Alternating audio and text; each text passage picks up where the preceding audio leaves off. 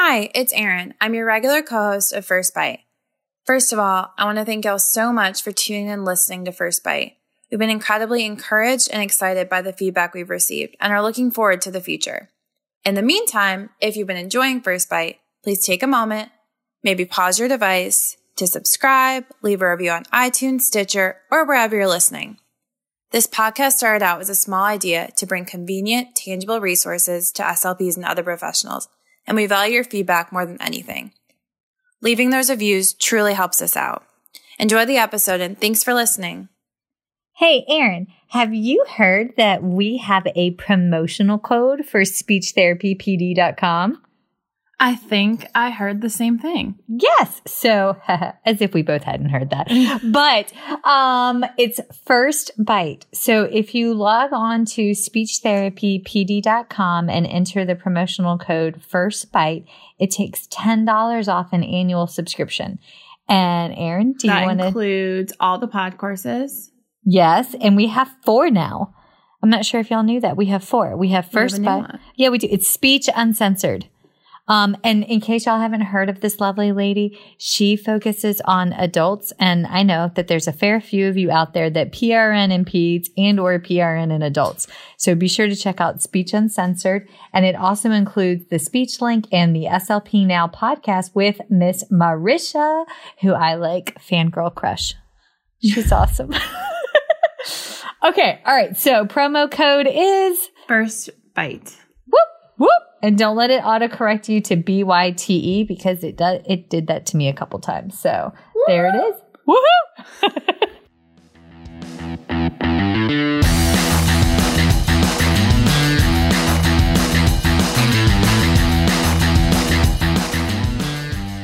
Hi, folks, and welcome to First Bite. Fed, fun, functional resources for the pediatric clinician. I am your host on this nerd venture, Michelle Dawson, MS, CCC, SLP, the All Things Peds SLP. I am a colleague in the trenches of home health early intervention, right there with you. I run my own private practice, Heartwood Speech Therapy, in Coletown, South Carolina, and guest lecture nationwide on best practices for early intervention for the medically fragile child. First Bite's mission is short and sweet, to bring light and hope to the world for the pediatric clinician, parent, or advocate.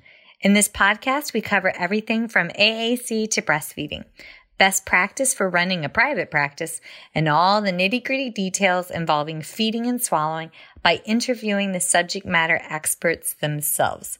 We bring the data to you.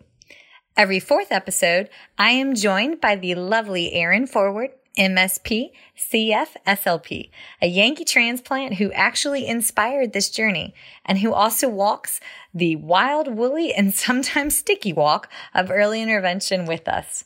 Sit back, relax, and watch out for all the squirrels and enjoy this geeky gig brought to you by SpeechTherapyPD.com.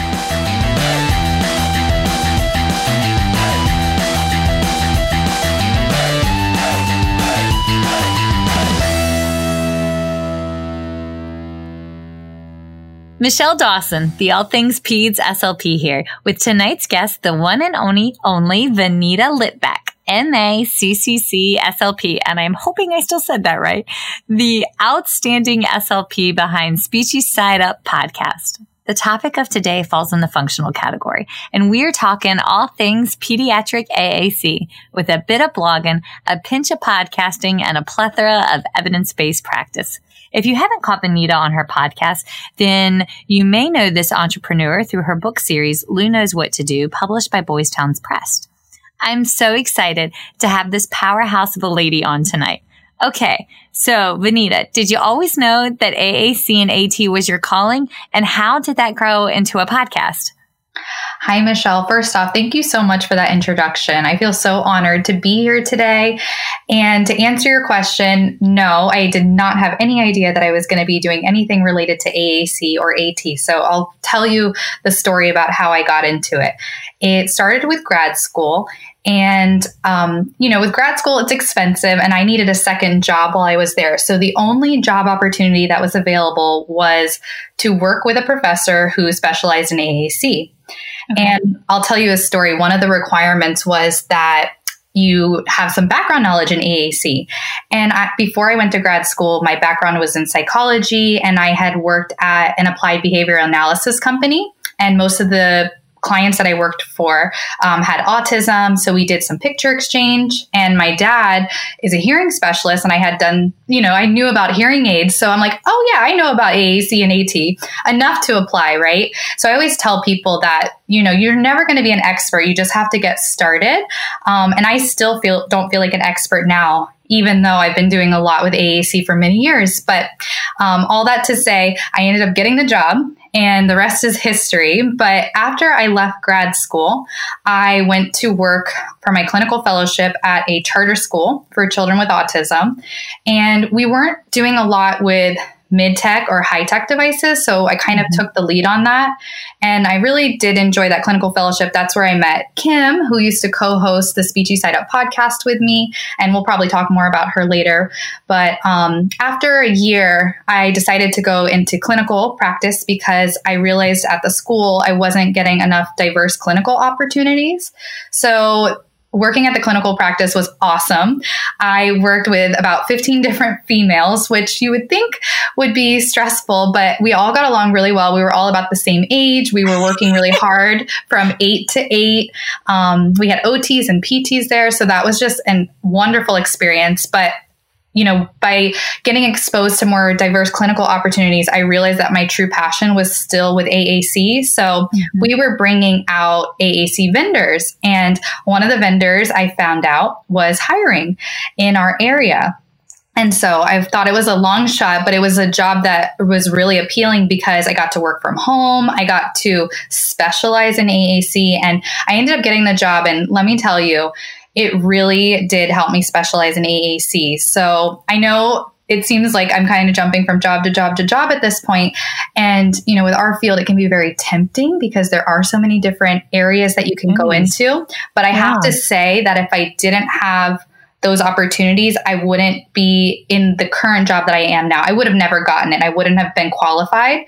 And I'll share what that current job is in just a second. But I got the job working at the device company, and I learned all about wheelchair mounts and eye gaze technology and the different settings and how, the eye gaze can work for different populations, but it became much more specialized. So now in my current position, I work as an assistive technology program specialist for the middle school population. And I love it. I really, really love it. And it's kind of like the old job at the device company, but I get to work with a variety of device company, different types of devices. So I feel less biased. And then also I like working with the school population, and the geographic area is much smaller. But yeah, that's how I got started.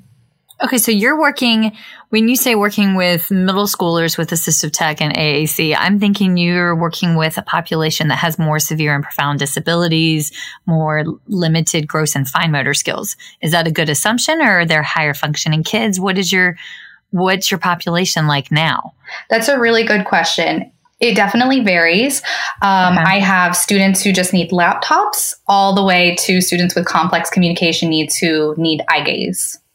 Okay. I needed to visualize a picture. That's fantastic.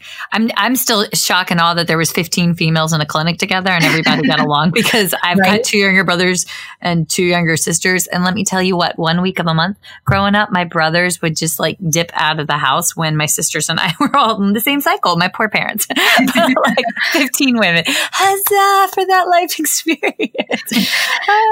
Okay. All right. So you are incredibly qualified, and I am in awe. I have never had the opportunity to work with a person that required a high functioning eye gaze device. And I'm sure one day it will come up, and I am so excited about learning, but I'm the kind of person that I need to take a class like that hands on right before I start working with the patient, or as I'm working with the patient. Because I feel like if I were to take it in advance, then I would have a hard time having that translate over. But that's just me being a kinesthetic learner, I think. 100%. If you don't use it, you lose it. I'm the same.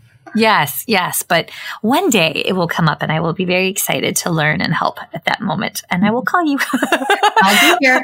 All right, sweet. All right. So question number 1.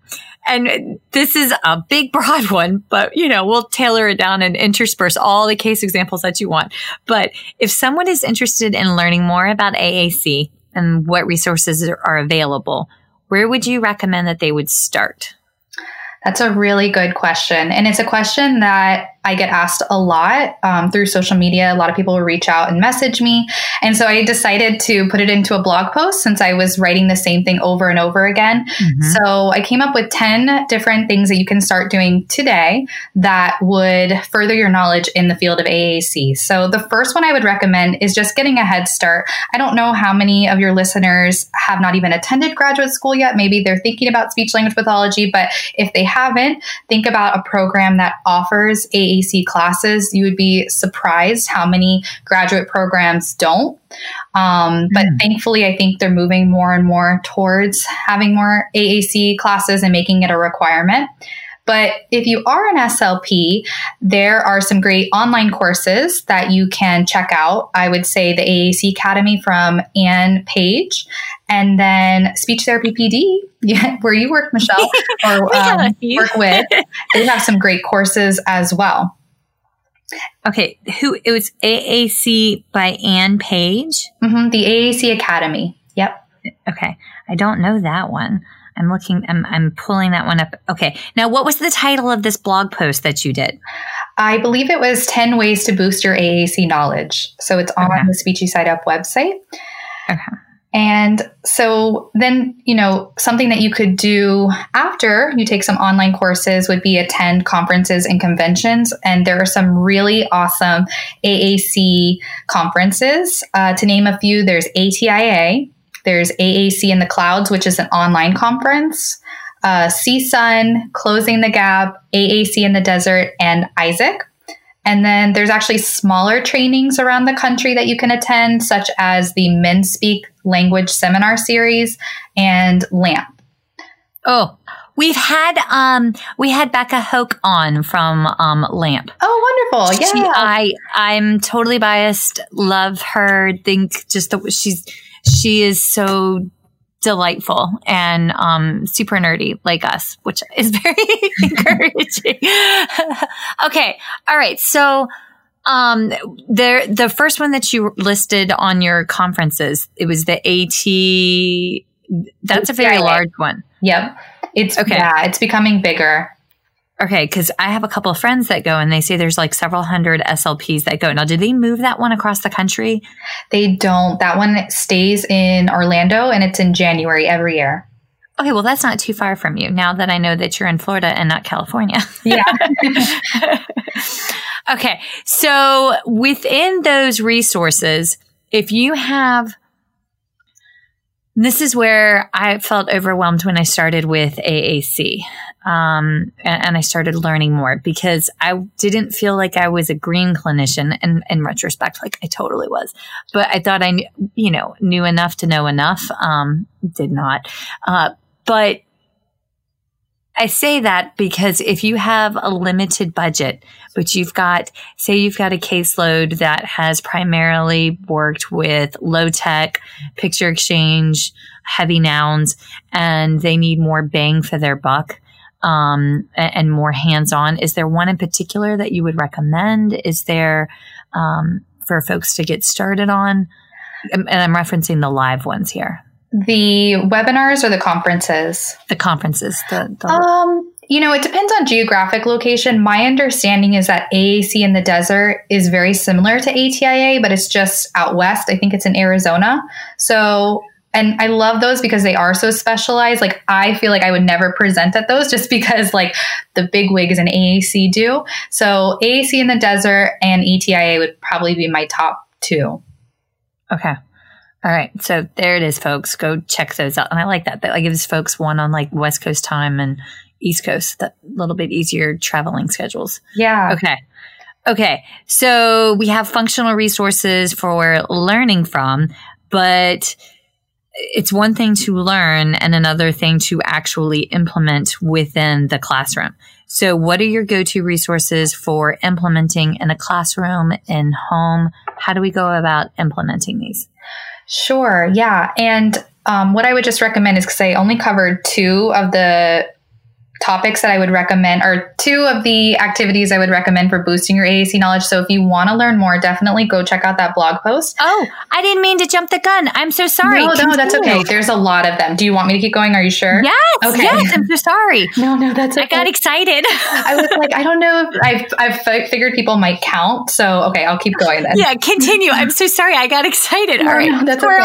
I'll count before each one, so that way you know. Yes, that works. Perfect.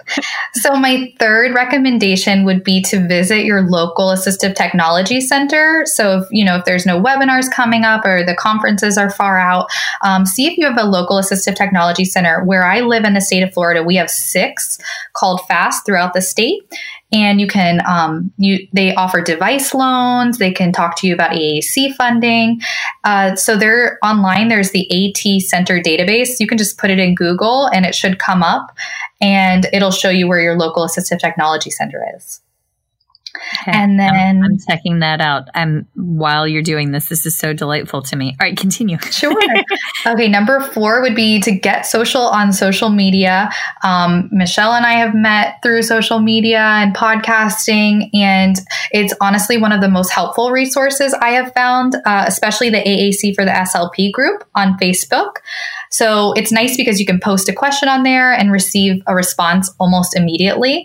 One thing to keep in mind, though, Gail Van Tatenhove, we had her, she's like the core vocabulary guru. She came on the podcast and she was saying that it's fantastic that people are using social media, but we just have to be very aware of this AAC assessment through social media. So this is where an AAC device or communication app is recommended on social media without considering the individual's specific needs, because it's easily accessible or it's more familiar to the clinician.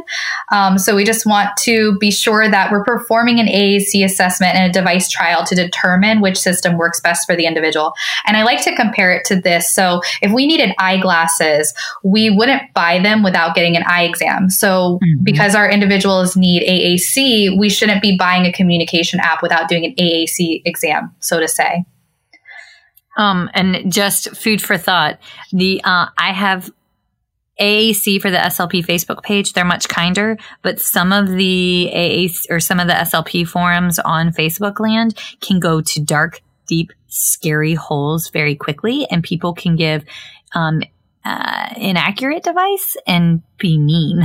So make sure that when you post a question that the answer is given with knowledge and wisdom, and it's always helpful to do so with kindness and grace, because sometimes it's unpleasant.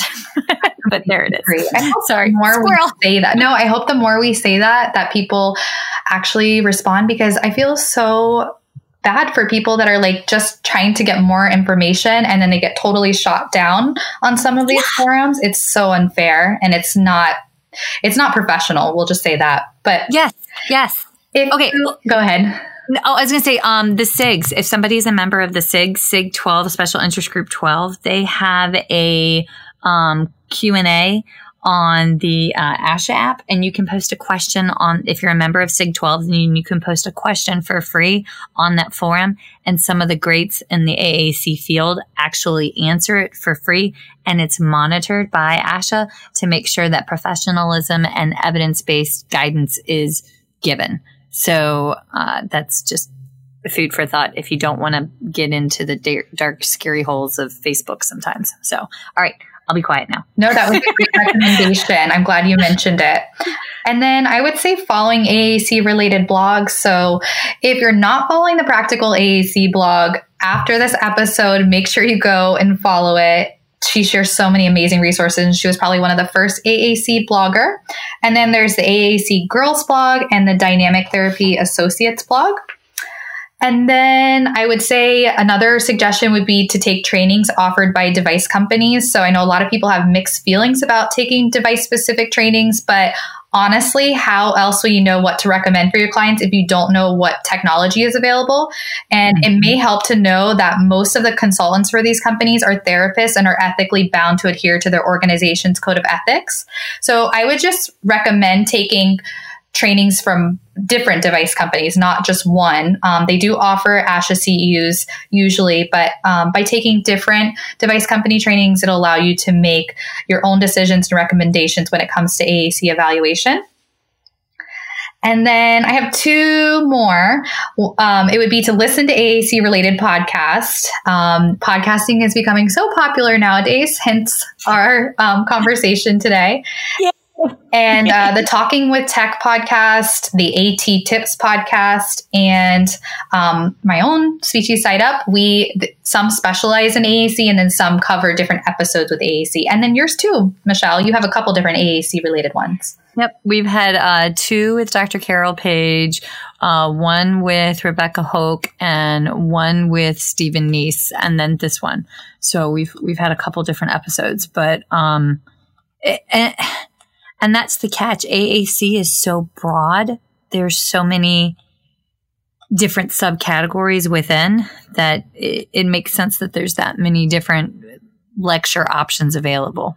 So, or podcast options available. Yeah, that's a really good point. I would say that my specialty is probably more assistive technology, more like higher tech, children with complex communication needs than just basic AAC with core vocabulary. But yeah, I mean, you have to start somewhere. And then my last two recommendations one of them would be to watch YouTube videos. So I don't know, some people are more of a visual learner like myself. There's some really great channels like Wings Works. And then I'll talk about that a little later. Lindsay Payton Cargill, she used to work for LAMP, but she has a really nice YouTube channel. And then Rachel Maddel, SLP, who is the co-host on Talking with Tech. And I hope I said her last name correctly. I love how we're all speech pathologists, so we're like so attuned to the fact that we butcher other people's names. We need the phonetic spelling. That's so funny. Oh my goodness. Yes. Okay. My last one, which is the one I'm most excited about, is that you can get apps for free. Like all of the communication apps as an SLP, you can get for free. Did you know that? Wait, what? Yes. I know every time I tell somebody this or a professional this, they're like, what?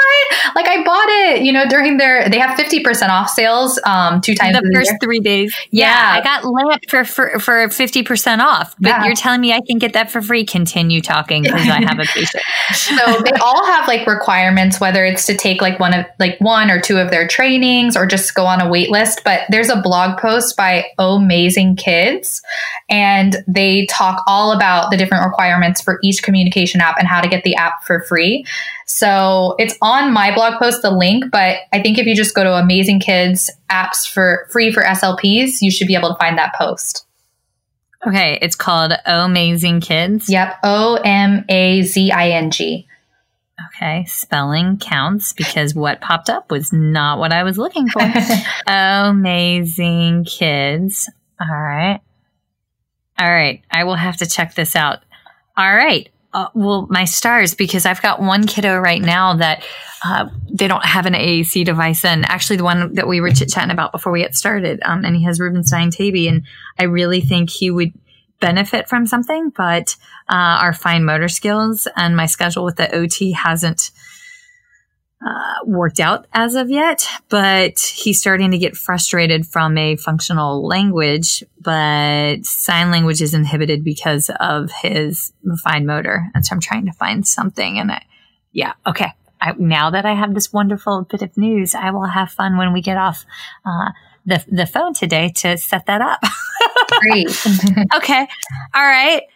So that's a plethora right out the gate. Well, then, thank you. That's a good way to get started. But what about implementing? Because that's the part that I always feel like that's now you know why I jumped the gun, because that's the part that I feel like I have significant room for improvement. It's the implementing of the AAC. What resources do you recommend for that? Yeah, I agree. Implementing it, learning about it and then putting it into practice are two completely different things. Mm-hmm. So research to practice, there's always a rub in every professional setting there, but yeah. Yeah. And it's like, watching a video and then going and trying it and you're like, wait, this doesn't work the same. But I will share some of my favorite resources for implementing AAC. The first, I mentioned it earlier, is the Practical AAC blog. So I usually use that blog for specific articles to support a strategy I'm recommending for the team, or for research-based evidence. I mean, you can also go to ASHA, but she does usually include like citations or references in her articles. And it's practical. That's why it's Practical AAC. But I love that one. And then Wings Works, I did mention that earlier too. The reason I like that YouTube channel is because they provide a video for every core word. So these core words like that and get and can be so abstract. And it's like, how do I teach that in context? So they give you like 10 different ways to teach those words and model them throughout the day, which is really great. Oh, that's so wonderful. Yeah, and it's free. It's so great. Okay. Wings Works. Yeah, Wings Works. WINGSWORKS. Okay. All right. I found them. Yay. Oh, well, this is precious. Okay, well, let me not play it now. Let me behave myself, but I will email myself this link. Okay, Wings Works. Yeah, you'll love it. And then another resource that I use all the time is the AAC modeling packet from Speechy Musings, her TPT store. It's fantastic. It has like a PowerPoint in there to train staff. It has like a modeling challenge. So that one's a great one. And then the core word door hangers from Speech Room News. I love those because you can like put those all around the classroom and the school. And it's just a nice reminder of the core word that you're supposed to be modeling on the student's AAC device. Translate this. Is it customizable? Or what do you mean core word door hangers? I've never heard of this before. Yeah, that's a great question. It is customizable because Jenna from Speech Room News, I don't think she has a license to the different company symbols, but there's like a box and you can click on it. And if you have a picture of the symbol, you can just like upload it into the door hanger.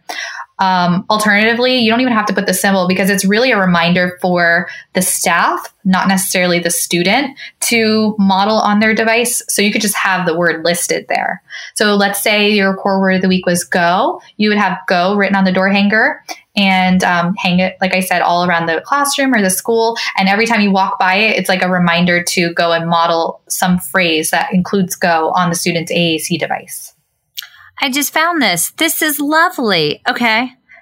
Yeah, it's so helpful. It's literally a door hanger. Yep. Okay. I was like, I don't understand. What does she mean? It's literally a door hanger. Okay. Oh, that's precious. Fantastic. Oh, isn't she pretty? She has kind eyes. Okay. All right. So y'all, it's Jenna Rayburn Kirk, MACCC SLP. And that's the SLP behind Speech Room News. Oh, that's fantastic. And this was published August 26, 2018. Okay.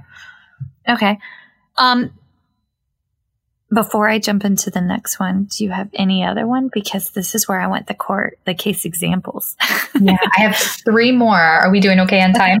You're totally fine on time. I'm just enjoying myself that much. I feel like I'm talking so much, but we got all the time, baby. Okay. No worries. Perfect. Alrighty. So the 5th recommendation I would have for implementing AAC is Tar Heel gameplay. I recently found out about this and I don't know how I've been doing therapy without it.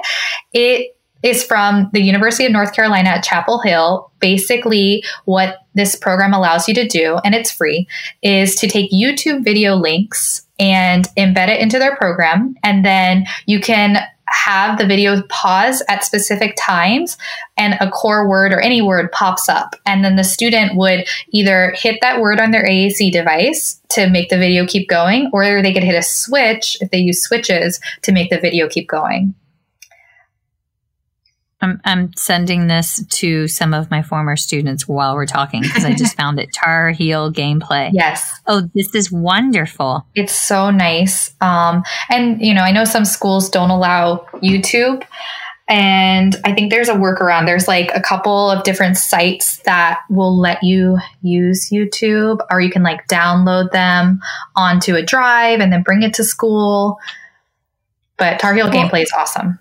A lot of our little ones, we see in outpatient clinics or after school or in the homes. And what I have found is that unfortunately, screen time is an overabundance in those natural environments. And for some of my families that we have gotten AAC equipment in the home, they don't understand why we need to have it as like a designated talker. And I'll come in and see siblings playing on YouTube or siblings playing on the device on video games that they've downloaded onto their younger or older siblings' communication device. So a perk being that they have YouTube already downloaded in those settings so that we can access it. But that's all right. That's a question for the next section, but continue. I'm so sorry, but this is that's a good point. .org. That's great. Are you familiar with guided access? Yeah. Okay. And what I have found is that siblings, especially very smart 6 and 7-year-old siblings, know how to get out of guided access if they hear one of their parents or see one of their parents block guided access or turn it on and turn it off. And I'm thinking of one little girl in particular, sweetest little thing, curly brown hair, just as precious as they come. And she's like, he's done with his speech for today. And then she'll like take off with the iPad and like I turn off guided access. And I'm like, okay, so that tells me about the carryover that's transpiring when I'm not here. Yeah, that's so frustrating. Yeah. They're so smart, these kids. They know how to find the passwords. And I think if the iPad turns off, when it comes back onto, guided access doesn't stay on, but you can go into the settings and restrictions and just like take off the internet completely. So if it's a big problem, I would just recommend that. See, I'm thinking for some of my kiddos, that would be a good option. But for some of my other kiddos, parents use that so that they can have a break as a parent. So, which is, we all have different walks. You know what I mean? Yeah, there's no right or wrong. It's definitely a topic that comes up a lot. I feel like it's those gray areas, should we take it off completely? Should we not? But I don't like gray, and I have a lot of gray hair, but I don't like gray. All right. So lay it on me. What's your next resource? My next one would be the CoreWord Classroom from Assistiveware. It's also free, and Assistiveware are it's the same company that developed Proloquo to Go. So they have these really awesome core word of the week planners. And so for every core word, like let's say go again, I don't know, that's like my go-to, no pun intended, but they have like literacy based activities that go with it, videos that go with it, books, like I guess that goes with literacy, but books that you can use to model that word. So it's a really fantastic resource. Oh, this is delightful. I just pulled this up. Can you tell that I am a visual person, that I'm having to do this while we're looking at it? Okay. It's good to have a reference. Yeah. Download.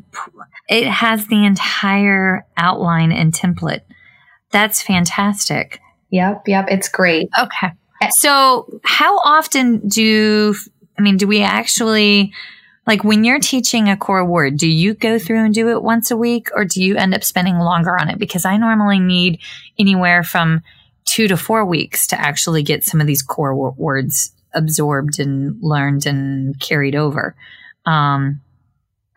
Do you normally rotate that quickly? That's a good question. It's definitely like a student by student basis. I would say that if you are working in like a classroom setting and you're using a core word approach with the whole classroom, then you probably want to do like one a week, depending on how your students catch on. It's really important to recognize how many times you actually have to model a core word for it to stick. There's research that says it could take up to 400 repetitions. So I have a teacher that has a clicker. And she doesn't need it anymore. But in the beginning, she was using that to count how many times she was modeling the word. And it just made her more aware of how many times she actually had to use it and how many times she was not. And then I would definitely take data like student by student. And then if they need to be, during speech therapy, maybe it's being carried out or generalized past that 1 week. But I think to keep it moving, 1 week might be sufficient for classroom-based instruction. The SLPs behind that are Jennifer Martin and Amanda Hartman, just so y'all, when you're looking it up, but that's fantastic. Oh, for the core word classroom? Yeah, they're great. Mm-hmm. Yeah. And then my last resource is actually one that I developed just based out of need. It's in my TPT store, but there is a free version. So it's a lesson planning template. So you would put your month, and then it gives you ideas for implementing that core word each day of the week. So like Monday, for instance, might be like, how could you use this word in morning lesson? And then you would put the way that you're going to model it during the morning lesson. And then there's data tracking sheets for those words as well. Oh, fantastic. We love our data. Yes, definitely. Yes. Yes. I'm like, we love our data. I say that as I definitely did an entire session a couple weeks ago where we were just working on put in or pour in. And it was with a little one who's on the spectrum. And it's hot in South Carolina and the air doesn't exactly move when summer rolls in, and he had his little water table activity. And by the end of it, I mean, he was just splashing and carrying on. And one of my girlfriends, when she saw the picture, she goes, so how did the data collection go? I was like, it did not. Everything was soaked. We attempted, but you know what? He said more pour in and add water than he had in basically the last 2 years of therapy. So well done. That's awesome. Yeah, it's really hard to balance it. Like you want to be engaged in your session and, totally immersed, but then you're like, wait, I got to get the data too. It's hard. Yeah. Yes. That's, and it also has to be fun. And sometimes I feel like we could get so stuck on like notching down, our tally marks that we forget, that Absolutely. was that balance. There it is. The balance. I want to, since we're talking about data, I'm not familiar about other communication apps, but I know LAMP and TouchChat, they both have a feature in there that tracks data automatically for you through Realize Language. Oh, that's fantastic. Wait, I feel like I learned that at a LAMP training an eon ago, but had forgotten that. Yeah, I think it's one of those things like you hear, but you don't really like.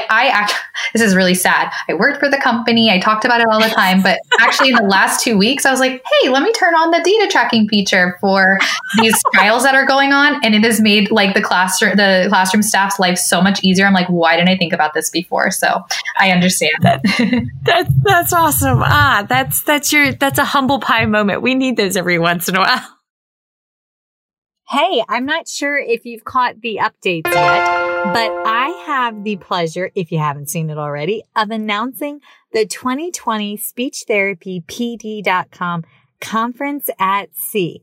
We are going aboard a Royal Caribbean Alaskan cruise departing Vancouver, British Columbia, July 10th through 17th of 2020. And I am thrilled and humbled to be announcing that I will be presenting. I have a 3-hour course, a 2-hour course, a 1-hour course, and I'm co-presenting another 3-hour course. And my co-presentation will be with the one and only Lee Ann Porter of Speech Uncensored, which is Speech Therapy PD's newest adult podcast that just added to our lineup. And Marisha McGordy, the guru behind SLP Now, will also be there. And if you register before September 30th, then you get a free 6-month subscription to SLP Now. So again, make sure that you register before September 30th of 2019 for the Speech Therapy PD Conference at Sea, which is July 10th through 17th of 2020. And I cannot wait to see y'all aboard a ship where we're going to see real life bears and hopefully we'll get to see Northern Lights. So whoop, whoop. See you at sea. Bye. So you've given us, my dear, you've given us a ton of resources, but how do we get the buy-in? And I know you and I are in different settings, but at the same time, this is something that we have talked at length on in previous episodes. I feel like a lot of times SLPs that are in early intervention don't feel as if the child that we're working with is old enough for an AAC device.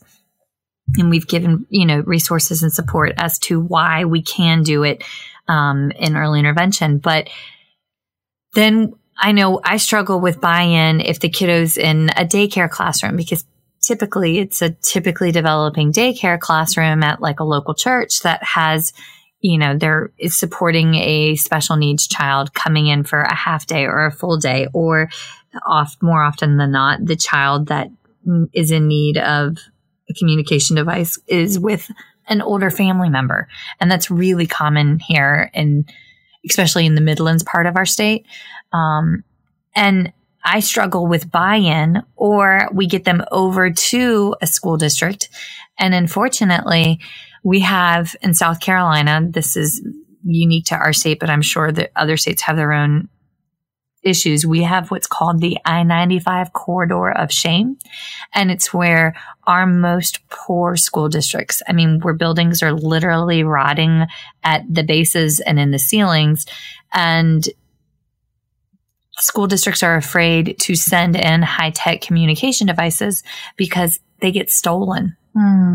And not necessarily by other students, but they disappear. And it's, poverty is extreme everywhere. But I know specifically along the 95 corridor of shame. And I say that because in the event that we can get a communication device in the child's hand, and it's, a higher functioning one with all the dollar signs and the bells and the whistles, or if we're in the process of doing the trials and we transfer that kid to a public school, unfortunately, a lot of our public schools are so afraid of the cost that they will stop what's going on. And I've talked to the SLPs, they really feel like their hands are tied, and they'll go back and encourage the SLPs to use a low-tech option, even if we're having communication breakthroughs and all these exciting things happening. And that doesn't happen everywhere in our state, but there's definitely poor pockets where it's a legitimate concern. But all of those case scenarios, those are breakdowns and barriers for me in trying to get buy-in from caregivers, loved ones, the next round of clinicians, because they don't have support behind them. So help, what do we do? And you did just tell me about that amazing free one, but how do you get buy-in in situations? Well, thank you for sharing that. And I think that is a significant barrier. It's definitely something that comes up where I live as well. I live in the 6th largest school district in the country. And so with that, holy cats, you're going to have a range of socioeconomic status. I don't know if there's an answer to that, so to say. I think it's probably a case-by-case basis. I do like the fact that they are using low tech. That's a good start. I also think that they have to see it to believe it. So, demonstrating that it's working, the high-tech device, and how much more effective it is than the low-tech, that could be beneficial. So that kind of goes along with one of my suggestions, which was providing training. However, from being a consultant and now into my current position as a program specialist, what I've found is that, and probably even being a supervisor, if you're supervising somebody, that some individuals get it after the first explanation, and some take up to 10 explanations or 10 sessions before it's ingrained. But what I will say is that those tend to be the best investment of your time, because they usually are the ones that are so excited after they finally get it and they're totally on board. So what I would say is identify who's going to be your AAC team leader, preferably in the classroom, because that's the person that, if they don't want to do it, we cannot change another person's behavior. They have to want to be involved. So just saying in the classroom, who, or identifying who would be willing to use the AAC system. and setting up a modeling strategy once you've identified who that AAC team leader is, and then, getting the other staff members as well to do a modeling self-assessment. So rating themselves on things like, I model the AAC word or the core word on the student's device. I give them an expectant delay. I touch their AAC system, things like that. And there actually is one that I found online. I don't know the website, but if you just search AAC modeling self-assessment, you should see one come up. And so I do a baseline with the modeling self-assessment with the team. And then I have the staff set up their own AAC modeling goals, because I feel like if they set the goals, then they're more likely to achieve it because they know what's attainable for them. And then I revisit that modeling self-assessment after a set number of trainings or a period of time to see if more training is necessary. I think the biggest thing is that you can't just stop at one training. It's not sufficient at all. Okay. So my first question is, how, when you're doing these trainings, is it before school, after school, during lesson planning period? When does that training happen? Does it happen during the kids' speech therapy session? It's a great question. It's a case-by-case basis. I usually just ask the team when I can get them all together. One of my teams, it's at like 8:30 in the morning before the students come. And that's really great because I'm able to get everybody. Sometimes it's during lesson planning time with just the teacher and maybe the SLP. I've also done trainings through Zoom or Skype when everybody is able to get together. But usually I find that, at least in my district, that the time that I can get everybody together is early morning, like early. I've done 7:30 before I even go into work, but that was because I could get everybody together at that time. Because I know I'm thinking down in the world of EI, sometimes we'll have a change review meeting, like if we're updating the IFSP. And during that time, that's my opportunity to have the OT there, and we can actually troubleshoot what's going on with like the fine motor access. Or, it's been a minute, but I have done one with a PT where we were trying to figure out how to get the device to mount safely to the wheelchair. And the kid was a sensory seeker and only wanted to go 110 miles an hour in his electric wheelchair. So there was that. But definitely thought I lost a toe once or twice. Oh my gosh, that's funny. But I mean, he knew what he liked. Yeah, that's good. He knew what he was motivated by. Yeah. But that, folks out there that are listening, your IFSP team meetings now in different parts of the nation, the SLP may actually be the service coordinator and or the early interventionist or the case manager. In other parts of the nation, like in our state, we actually have an early interventionist, which is, they kind of act like the glue that holds the team together. They're supposed to be in charge of making referrals to OT, PT, or speech, and setting up like community supports like Medicaid waivers and those variables. And I have found some amazing early interventionists that we can work collaboratively with and get them, they come to our sessions, we do a co-treatment, and then they run with whatever core word that we're working on. And then and this is always touchy to go about. And you, having worked in the ABA world, you understand the touchiness of the subject matter. But I have had some amazing experiences with some ABA companies that are like, okay, you tell us what device, we will get the entire team here, the BCBA, the lead, all the lines, and we are going to get trained on the device and how you want us to implement it. And those kids make the most amount of progress. And then on the flip side, I have also had where they want to use the ABA run the sessions and make decisions about the iPad to talk with, which is not their scope of practice. So that has been a unique variable, trying to get buy-in. Have you also seen that? Do you have that scope of practice encroachment down in Florida, or is that more clearly delineated in your state? It's not. That is a big challenge that, we encounter as well. And I like that you said that it's not their scope of practice. I try to bring that up to parents, but sometimes the parents gravitate towards who spends the most time with their child. And, oftentimes the ABA therapist is in the home. And so, like I said, you see it, you believe it, and the parents are seeing what's happening. They're not seeing what's happening necessarily in the school or maybe in like a private practice session unless they're attending it. So it is really hard to flip the switch. I don't know a clear answer to that. That's definitely something that I struggle with as well. I actually had an ABA therapist recently tell me not to work, or they asked me to present and they told me not to talk about core vocabulary. And I was like, well, I'm sorry. Like that's what's evidence-based. Wait, what? Yeah. Are you freaking kidding me? Because science and evidence is a thing. Right. What do they want you to talk about? Fringe and focus on nouns? I swear, if you tell me a goldfish, I might cry. Yeah.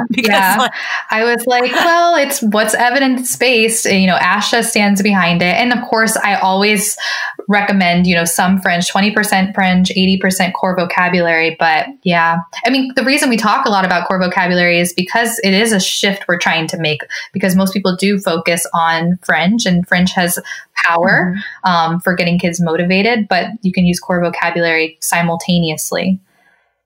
Yeah, because that's what we talk right. In. Oh, I know. I think one of my favorite trainings I went to, and I went pregnant, which was hysterical because I was like 8 weeks before my due date with my firstborn, and I was having contractions and didn't know it because fun pregnancies.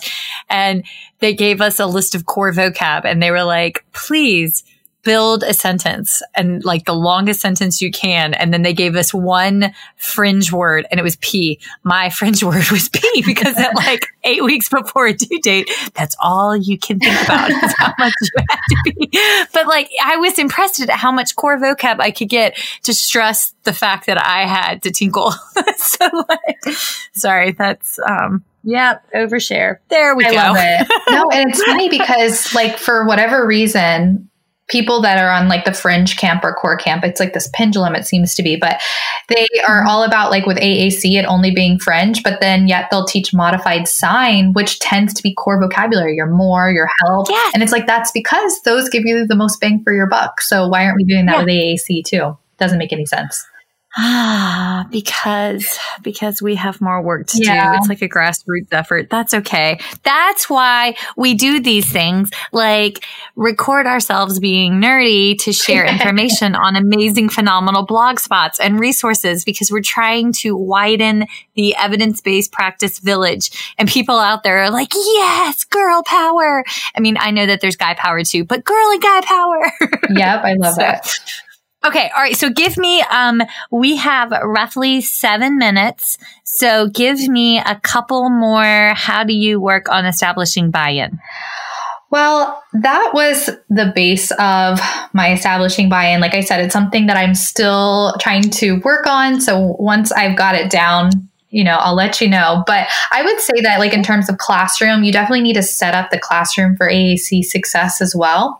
What does that look like? That looks like having a large core board so that everybody, especially the teacher, can model on the core board and the classroom can see it. And then recently at ATIA, Chris Bouguet, who is one of the co-hosts of Talking with Tech, he presented something, I think it's a newer concept that I thought was really interesting. And he talked about thinking of AAC implementation in like the same sense as RTI. So at tier 1, you would have a low tech board for every student in the classroom, regardless if they were verbal or not verbal.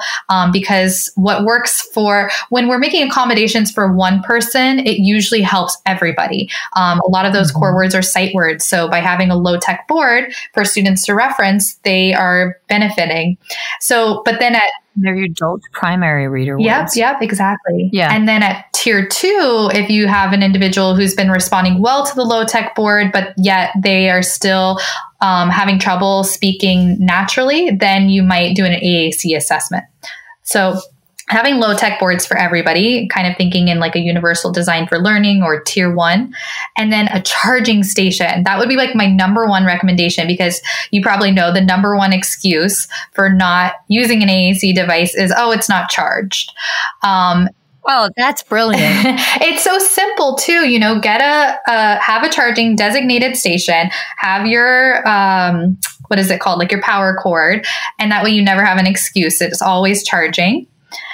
And then your core word of the week. They have that at ASHA. Sorry, squirrel. They had that in Boston. And I remember like lingering at the charging station and just people watching because it was freezing cold outside in Boston last November. But like, Did they? I mean, Where was it?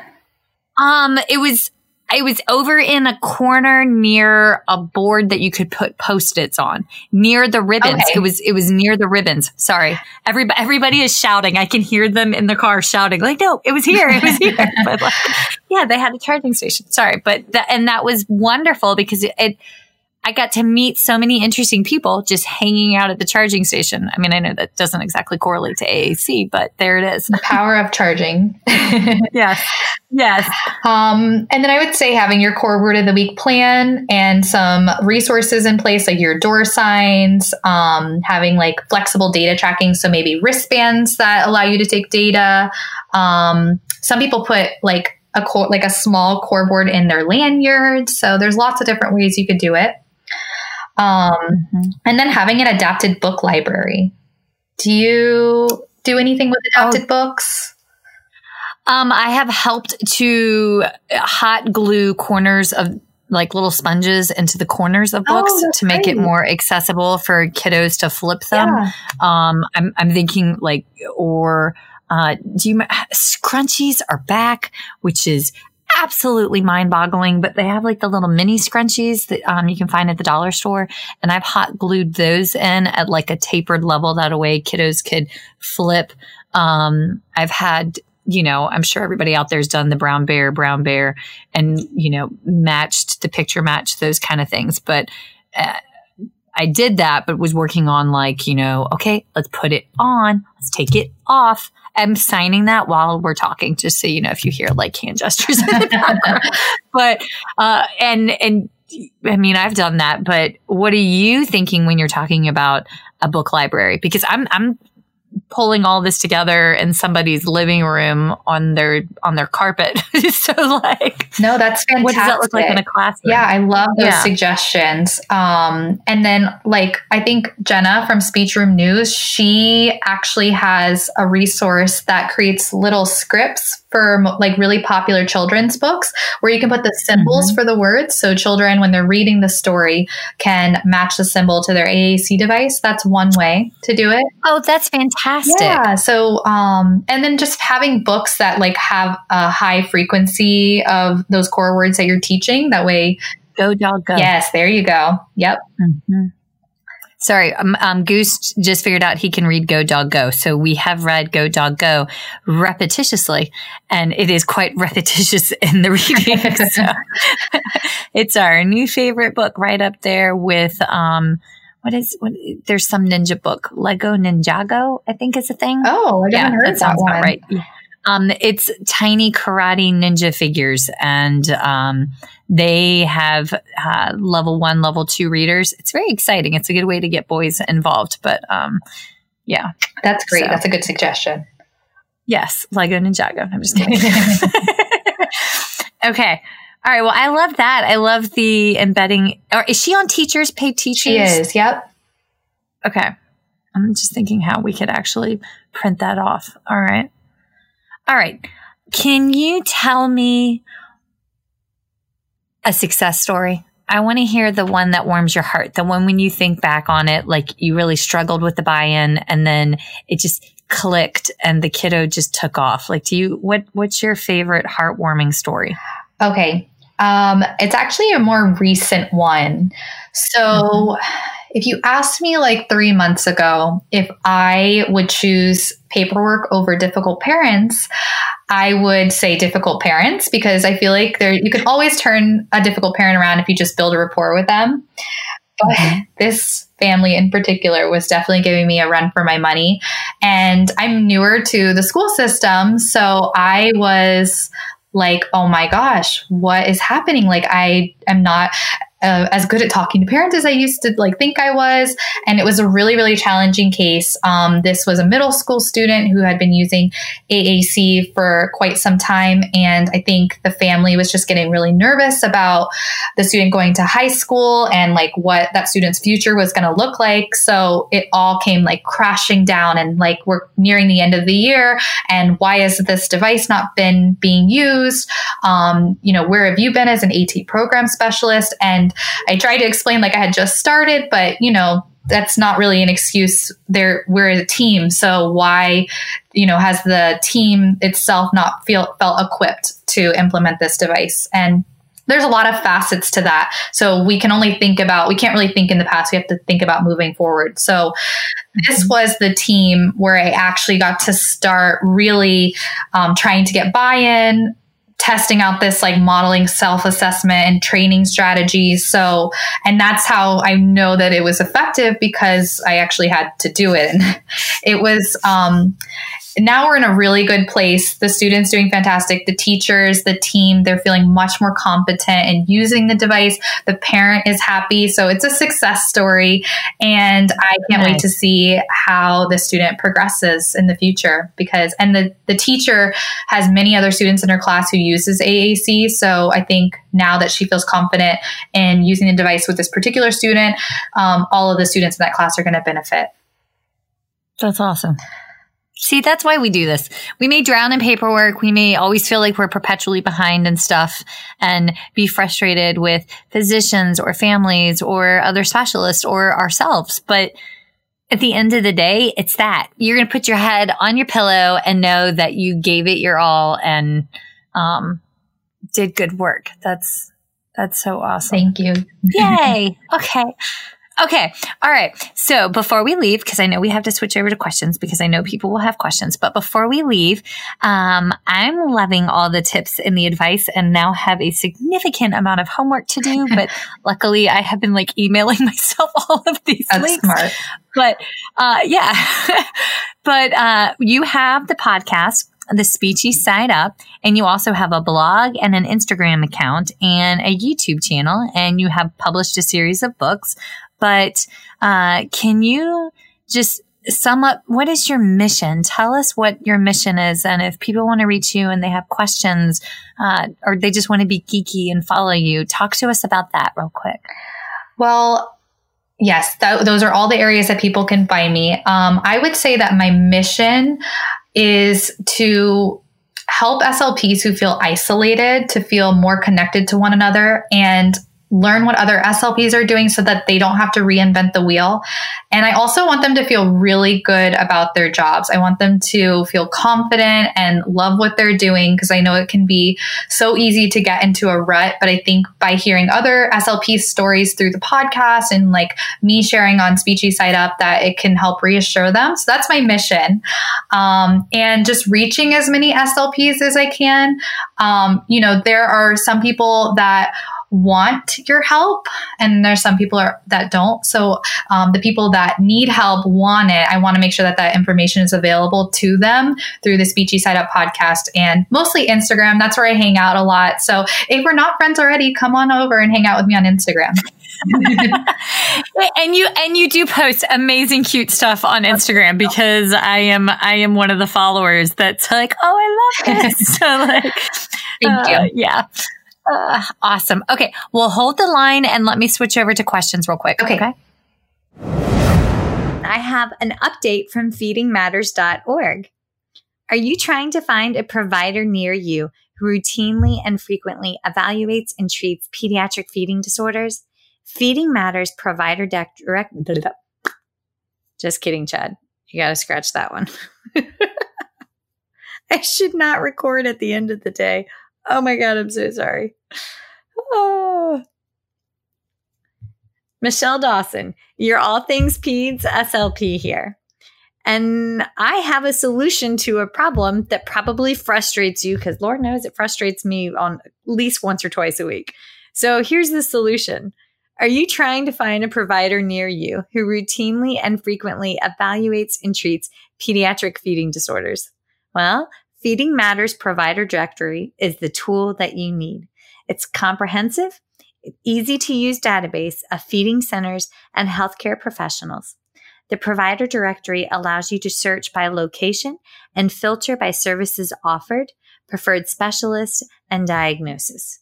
Start your search by visiting bit.ly / I